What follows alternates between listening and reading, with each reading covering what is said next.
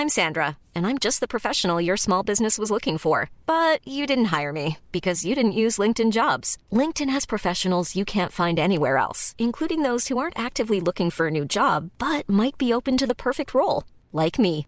In a given month, over 70% of LinkedIn users don't visit other leading job sites. So if you're not looking on LinkedIn, you'll miss out on great candidates like Sandra. Start hiring professionals like a professional. Post your free job on linkedin.com/people today. Burrow is a furniture company known for timeless design and thoughtful construction and free shipping, and that extends to their outdoor collection. Their outdoor furniture is built to withstand the elements, featuring rust-proof stainless steel hardware, weather-ready teak, and quick-dry foam cushions. For Memorial Day, get 15% off your Burrow purchase at burrow.com/ACAST and up to 25% off outdoor. That's up to 25% off outdoor furniture at burrow.com/ACAST.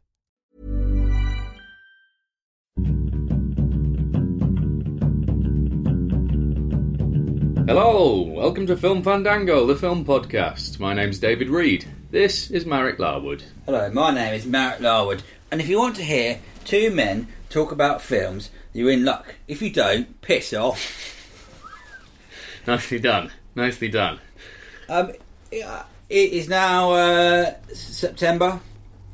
Good films are starting to come out again, but because of the summer lull and because of the recent spate of deaths in the film industry, we thought we'd do a special about someone who's sort of quite big for British film, Sir Richard Attenborough. Yes. I mean, it's going to be one of those things that happens now. There's so many celebrities. I think we talked about this before, that it's going to be a dead celebrity every day for the next... Well, we've lost a couple of good ones recently, haven't we, in terms of, you know, good creative output. I mean, Rick Mayall was the first to go. Not huge in cinema, but American Werewolf in London. I'm a big fan of Drop Dead Fred. Whoops, Apocalypse he's in. Then Robin Williams, I think we talked about briefly as well. You know, some fantastic movies there. Yeah. So and Joan Rivers, of course, who voiced the robot in Spaceballs. Yes, there's a lot of people have died.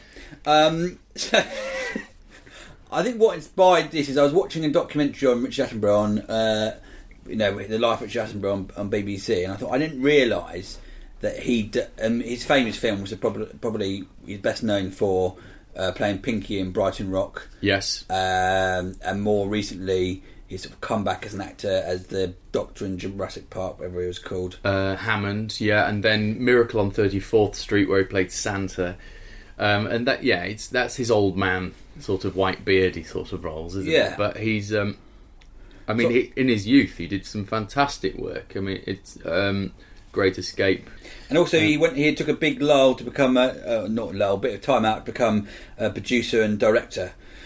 And I haven't really seen many films he's directed. He was known as Bridge Too Far is one. Young Winston I watched ages ago, which is strangely really enjoyable. He'd like to his films also seem to make statements. What a Lovely War, which is supposed to be an odd musical.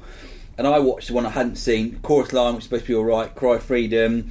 And the one I hadn't seen is big one, is probably Gandhi. He won all the Oscars for, and it was a big project of his. And apparently, one of his first cinematic experiences was going to watch the old newsreels in the 1930s or something. I can't remember when. He was about 8-9 years old. So, 1930s. And he saw footage of Gandhi, who came over to England to talk to all the mill workers, and had him in his sort of, just loincloth and his blanket, and everyone in the cinema laughed, and his dad told him, don't laugh, that man's a great man. And he became sort of a little bit not obsessed, but one of his interests was Gandhi, and the fact he changed, helped get independence for India. So it became his project, and he thought no one would be interested in making it, and he spent a long time trying to raise money for that, and eventually got it made.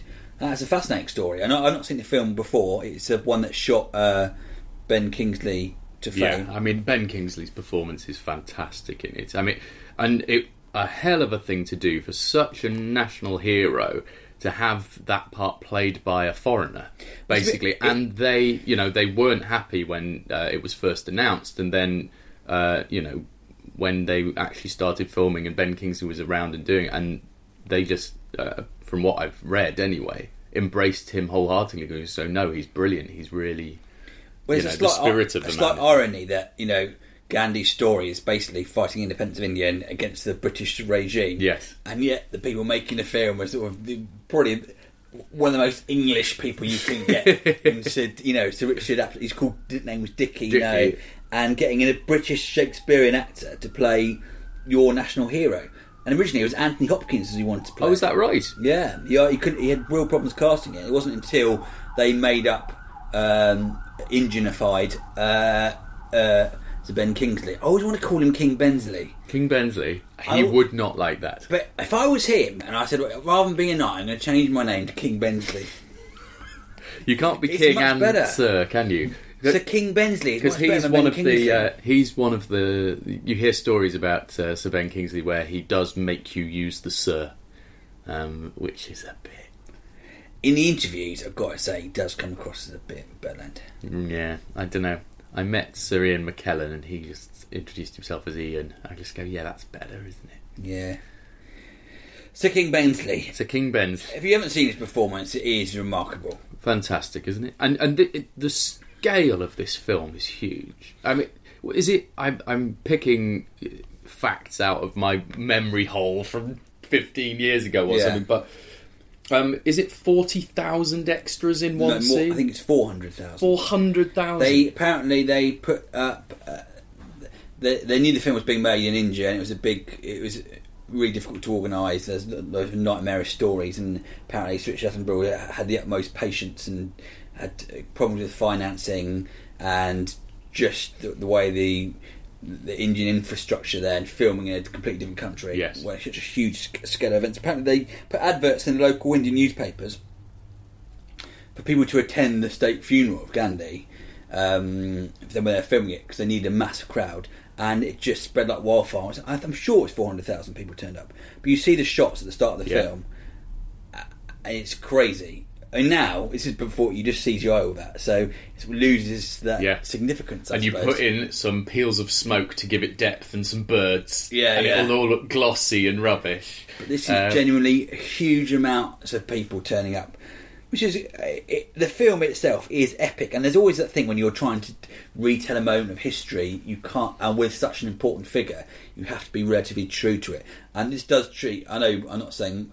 his name is Mahatma Gandhi. He was sort of seen as the god of our time, I suppose. And so many things stem from him, like pacifism. You could say he was a big incredible achievement to actually manage to beat a state power without the use of aggression. Yeah. I mean, it is unique, isn't it? On that scale, I mean, it's unbelievable. It's an incredible achievement. Yeah, and but also to convince the people who are being oppressed and brutalised that. Pacifism is the only way they're going to achieve it, and to get that many people to go with you on it is unbelievable. It's incredible. I'm quite ignorant as to, other than seeing the film and read a few bits and bobs here. Yeah. I don't know. I mean, he is obviously a national hero. How accurate the film is for a historian to look at it and say this is actually what happened. Yes, but it still is fascinating watching a film. It's quite an important film.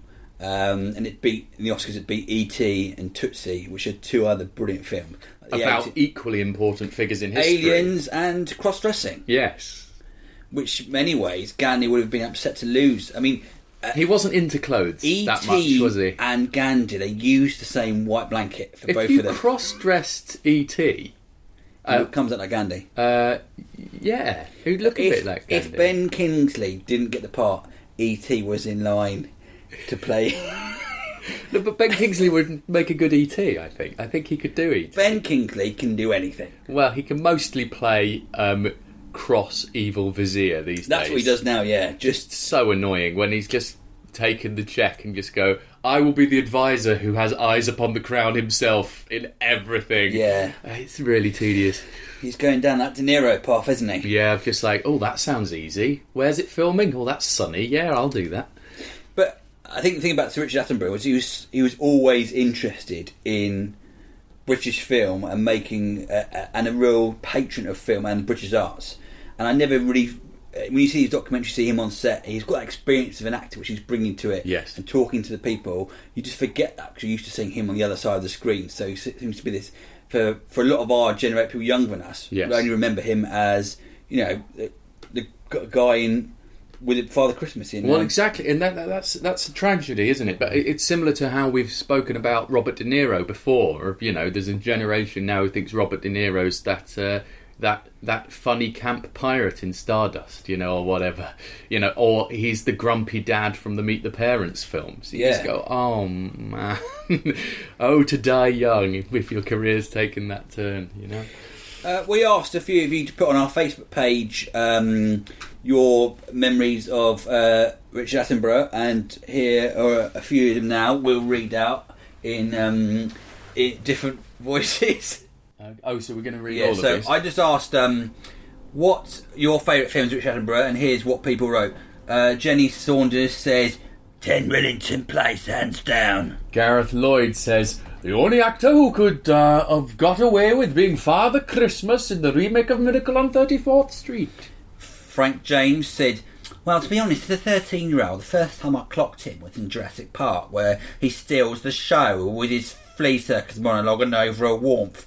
And the perfect grandpa I never had. I mean, mine didn't even have a park. Ben Painter says, surely Big X in The Great Escape. Aside from the performance, just for the look on his face when he realises he isn't going back to a prison, which sums it all up brilliantly. Edward James says, the judge in, and then there were none. Darren Rogers says, I'm in the mood, but I don't know what for exactly. I don't think that makes sense. It might be a quote, I don't know. Oh. I don't understand, Darren, explain yourself. Benjamin Button writes, 10 Rillington Place, remembering he could do a lot more than the cuddly old man. Such slight nuance and unsettling charm, amazing versatility, both in the front and behind the camera. Oh, what an actor. And Eamon Martin says, the definitive Santa, Richard Attenborough, not Merrick as Santa. Miracle on 34th Street and Jurassic Park are how people under 40 will remember him. Great performances. Yeah, well, there we go. He's lots of people clearly a big fan of his work. Well, he had a great face, didn't he? I think when he plays Pinky in Brighton Rock, he's that baby-faced villain. Yeah. You guys just want to watch more. The Jurassic Park one is interesting because it's a slight film in terms of depth of character or anything. It's not the place for it, but his Hammond is sort of tragically just misguided and a bit. He is the cause of all of these people's deaths, and yet he is still just like, he just wanted a theme park that would work, And interestingly, he is not that cuddly character in the book. He gets his comeuppance by in trying to escape the island. He falls down a slope and breaks his leg, and then is eaten alive by tiny scavenger dinosaurs. Oh, that's the worst way to go. And if that happened to Dickie Attenborough at the end of Jurassic Park, I think we would feel a bit sorry for him. Yeah. Those noises are Buddy the dog in the background, in case you don't know. Yeah, it's become a bit restless. Sorry. Is there any Richard Attenborough films you'd like to talk about? Or should we you saw 10 Rillington Place recently. I want to hear about that because I've wanted to see it for a while and I missed it on telly again. Okay, well, let's do a letter section first, sure. And then we'll do 10 Rillington Place. Guess who's written in? But first of all, I want to make contact. Okay, well, you can email us if you have any thoughts you'd like to share with us, have your letter read out, then do email us, dearfilmfandango@gmail.com. Or you can talk to one another on facebook.com/filmfandango, or you can talk to us on Twitter @filmfandango, @Mr. David Reed, or @Marek Larwood. And we do all of this for free. So if you would like the podcast to keep going, if you are a regular listener and you're grateful for the fact we do this with our free time, then you can go to filmfandango.co.uk and donate towards the podcast's running costs there. And thank you to everyone who has. We would not be doing this without you. Yeah, thanks very much. And just can you tell you who's written in? Yeah. I can't speak properly. Guess who's written in? Chris Webb. Yeah. Do you want to read what he's got to say? I can see it in your face. He says... right, accent is Ivan Locke. Christopher Webb is our regular. Well, he hasn't been contributing much, and please do email in because we're getting short of emails. Yeah, but he's asked for Ivan Locke, who is Tom Hardy's character in Locke. So you always seem to be doing this character. Dear chaps, Firstly, apologies for not mailing you with my usual slightly disturbing frequency. It's been running round like a headless chook in preparation for the imminent arrival of Webb Jr. If it's a girl, Danielle. If it's a boy, either David or Marek Webb, depending on how hairy it is. But this is an email about films, not babies. You've occasionally mentioned your belief that talented filmmakers tend to go off the boil when they get older. The inferior recent releases from Spielberg and Scorsese and Robert De Niro's new career as a Gurner being prime examples. I recently watched a film which I think is the epitome of a filmmaker's fall from grace. Last week I saw a 2012 horror film called Twixt, starring a very chubby Val Kilmer. Maybe that's why there's a Twix reference.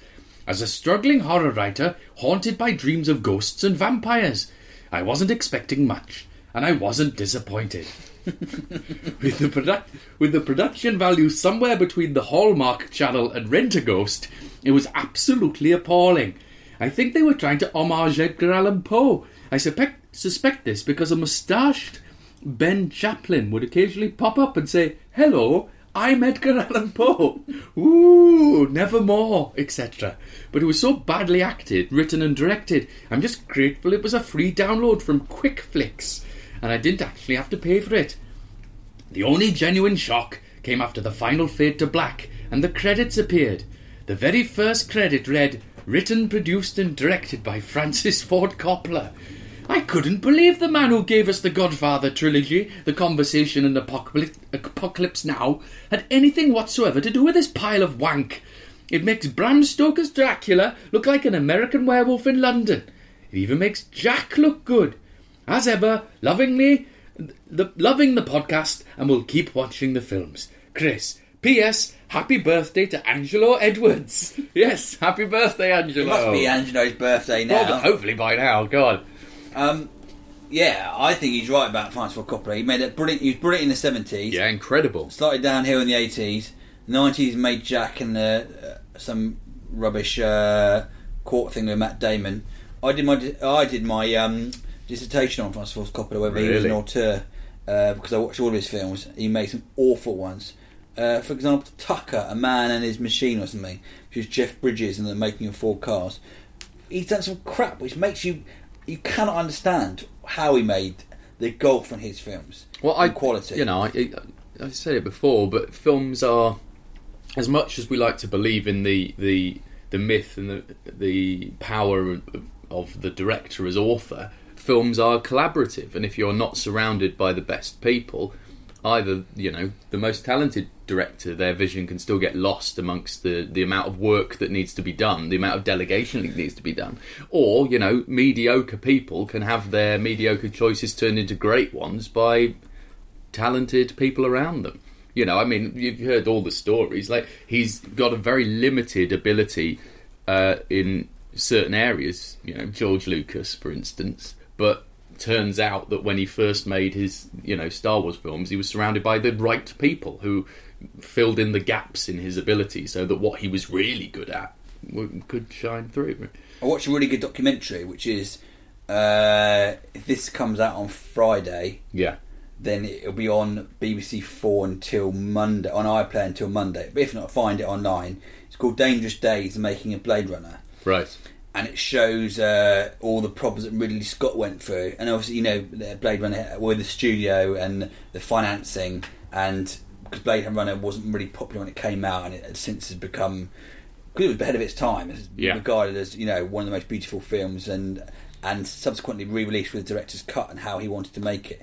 But you see what a powerful, maybe an unrelentingly focused on his idea Ridley Scott was, which may have been difficult and to the detriment of that camaraderie on set. Yes, it may have been, but I mean, Ridley Scott was famous as a visuals man. He could make something that look beautiful, but he isn't a stories man. And I think the more powerful he's got, the more, you know, he's been able to call all of the shots rather than be surrounded by other people, and he's got worse and worse at telling a good tale, I think. He talks about his, I mean, he's an artist, isn't he? You see his drawings. Yeah. In this documentary, it's fascinating. You see his drawings and you see his eye. He sees the actual set as a character itself. Yes. And once you start seeing things from his perspective, it obviously inevitably becomes more interesting to watch the film, having seen his ideas and his visions of the future, which are the whole backdrop of that film. Yes. We'll catch that and that shows the difficulties of, and almost impossible to become an auteur really on a huge scale thing. You're dependent on so many other different inputs. Elements. Yeah, or inputs. People say elements, but lately you'll find a lot of people here saying inputs instead. Okay. So, I mean, there you go. There you go. There's another letter. Do you want to... I mean, you're very good at reading today, David. Thanks, Mary. Who is it? It's from David Crouchar. That sounds like a good name, like something out of Krull. Krull. David Crouchar. 2 A's. Gotta love a 2 A's in There's something. 3 A's in total in it. Yeah, but The two Shar's got- next to each other. Shar. If you want to make your name sound better, just double up the A's. David Reed. David Reed. Yeah. Marek Larwood. He just says, I'm here. I'm going to dominate. Hi, David and Marek. You're going to do all the A's doubled, right? Yes. I wish A, bring A. That was even a mistyped A. Doesn't even need it. He's got so many So A's many in his A's. name, he can't stop but hitting that A button. Yeah. I wish to bring a new US show to your attention, as I think if Marek will find it fascinating. It's called The Chair, and it's a 10-part documentary about 2-time directors making an independent film, both using the same source material. They must keep the character names the same, and the location can't be changed. I have only seen the first 2 episodes, and I am loving finding out about all the hard work that goes into making an independent film. Also, I have a film I wish to recommend, Mary and Max. Love the podcast.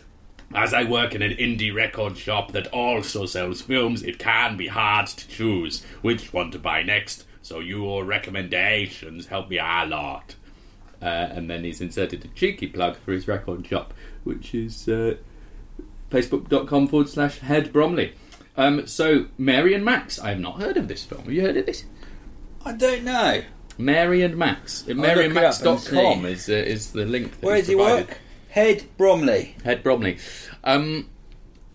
Yes, I've not heard of The Chair either. No, so we'll try and watch The Chair. Sounds like a really good, fascinating documentary. So thank you very much, David. I mean, that was pretty fun to read, wasn't it? Yeah, it was great fun. Oh, it's Mary Max is a claymated feature film. Oh, wow. Modern. Yeah, 2009. So that looks like a good... And it's in the top... It's number 172 in the top 250 films of all time. As rated by who? IMDb. Oh, wow. And Tony Collette and Philip Seymour Hoffman have done the voiced it as well. Eric Bana, rather. So I can't remember the age. And Barry Humphries is the narrator. That looks fascinating. Let's watch Mary and Max then. Yeah, let's do that sometime. That sounds Cool. good. Thank you very much for your email. So now I'm going to talk about the other film, Richard Attenborough film. Yes, I've seen. please Sorry, do. not David Attenborough. No, Dickie, not David.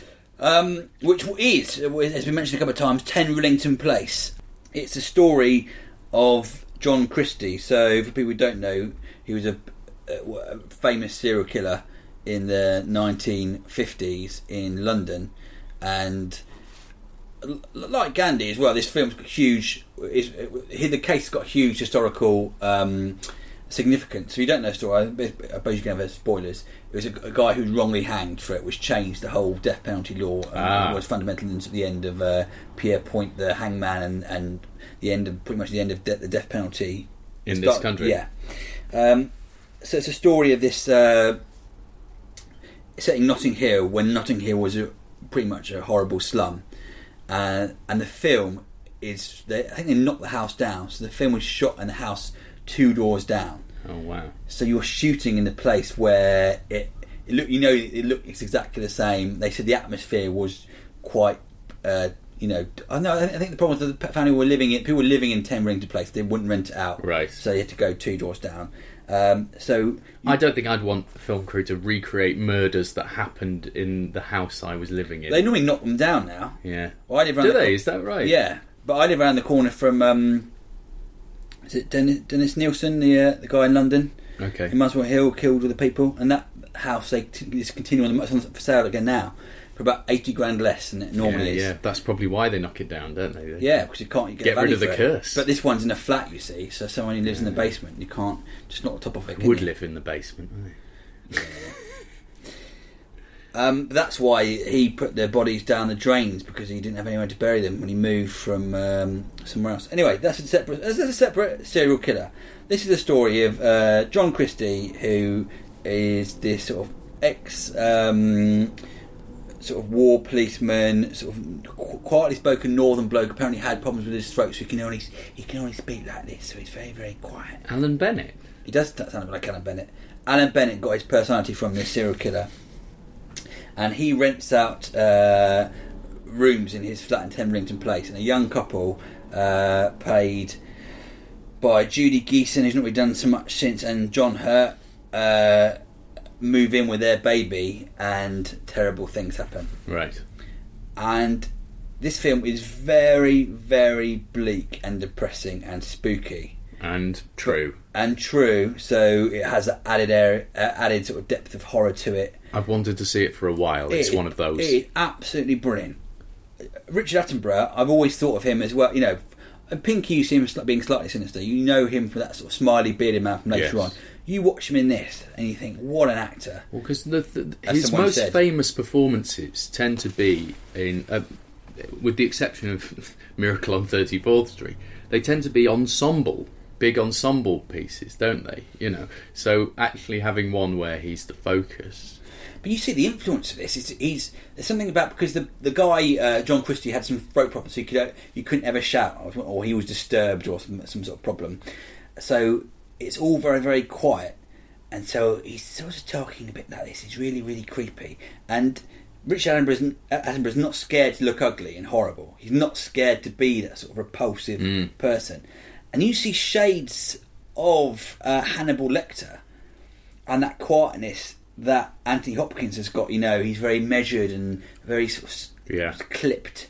You almost think, this influenced or had some influence on that, or maybe it did or didn't. I knew they were friends in real life and worked together, but it feels like a huge influence on that. Yeah, the performance is brilliant. I don't know if he won an Oscar for it or not, but he should. No, he didn't.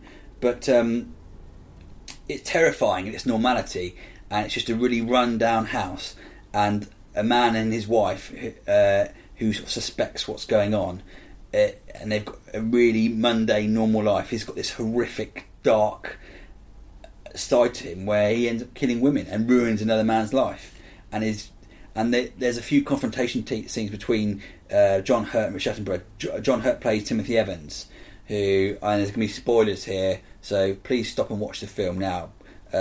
If you're listening I to don't this. want to hear spoilers. This is a spoiler, but Timothy Evans was basically wrongly convicted of the murder of his wife and child. Sorry, you don't want to hear them.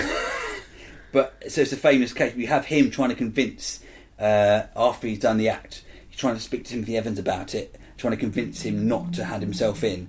And Timothy Evans is quite a slow sort of Welsh guy. He doesn't, an innocent and naive, that he doesn't know what to do and is panicked. And there's some really fascinating scenes between. You don't really see as much now in sort of serial killer dramas. It just seems a bit. It almost feels like over dramatised, and every serial killer now has to be Kevin Spacey from Seven. Yes, we're just like, I'm talking in a creepy way now, but I'm sort of like a Bond villain sort of thing. Yeah, and it's all done in that sort of. This is so mundane that it's more terrifying, and the character's really mundane and normal and slightly sick and pervy. And it takes a good actor to pull it off and not worry. Like Philip Seymour Hoffman, he plays ugly sort of characters. Well, there's a lot of vanity acting goes on where people think, well, I want to get the character right, but I also don't want to look ugly. I want to be beautiful in every frame of this, and I think the best actors aren't afraid of that. You're quite right. Because most people aren't beautiful, are they? Yes, I mean, a lot of them on the inside. Because it's a famous historical case. It's one of those films where you watch the film and you'll read up about it on the internet and find out just how fascinating it is. It's just like watching a history programme, really. Yeah. So Well, I highly recommend it.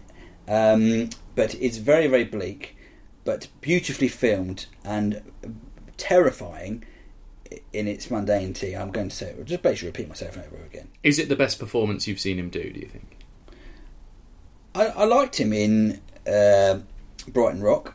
I'm not a big fan of his later sort of beardy, smiley performances, but I thought this was sensational. Okay. Interesting enough, I watched a Hitchcock film around the time, which is Frenzy, which is about a serial killer as well, which is 1972. Right. Which is set in Covent Garden, which is almost comical, and you sort of see the old Hitchcock with a new colour of, and there's elements of the beautiful shots of Hitchcock, really beautiful, sinister shots, and also some terrible shots as well. But it's strangely, and has got questionable. It's really sexist in places, and has aged the film. But that's another fascinating serial killer thing. And you watch those two films, and now. And I watched a documentary with my friend Paul Allen, and they're saying there weren't many serial killer films around at this time. And now the serial killer genre is huge. But so in retrospect, it's difficult watching them, but because you think, it's another serial killer film. But these were two sort of quite unusual films at the time to have these sort of slightly sexual serial killer films, which become obsessed with. It's a less well-known one, Frenzy, isn't it? Less celebrated, perhaps. But I thought at the time, is it rubbish? It's really stayed with me and has 10 Rillington Place. So if you really want to get yourself on the mood for the 70s and feel quite depressed and see two very enjoyable serial killer films, why not have 10 Rillington Place and Frenzy Dog Bill? Sounds great. Watch it with your girlfriend. Or your neighbours who moved in next door and their baby. Invite them round. If you're renting a flat in your house, just have that on. As you as you show people around. Yeah. All right. Well, that's enough for this week, probably, isn't it? Yeah, but it's just, I think we just vaguely covered Rich Attenborough, but we thought for a change, we do something like that. Why not? But I would highly recommend 10 Rillington Place. I'm sorry for the spoilers, but it is a huge part of British history, so I don't feel too bad. Okay. Well, we'll be back next week with yet more films. Keep watching the films. Bye-bye.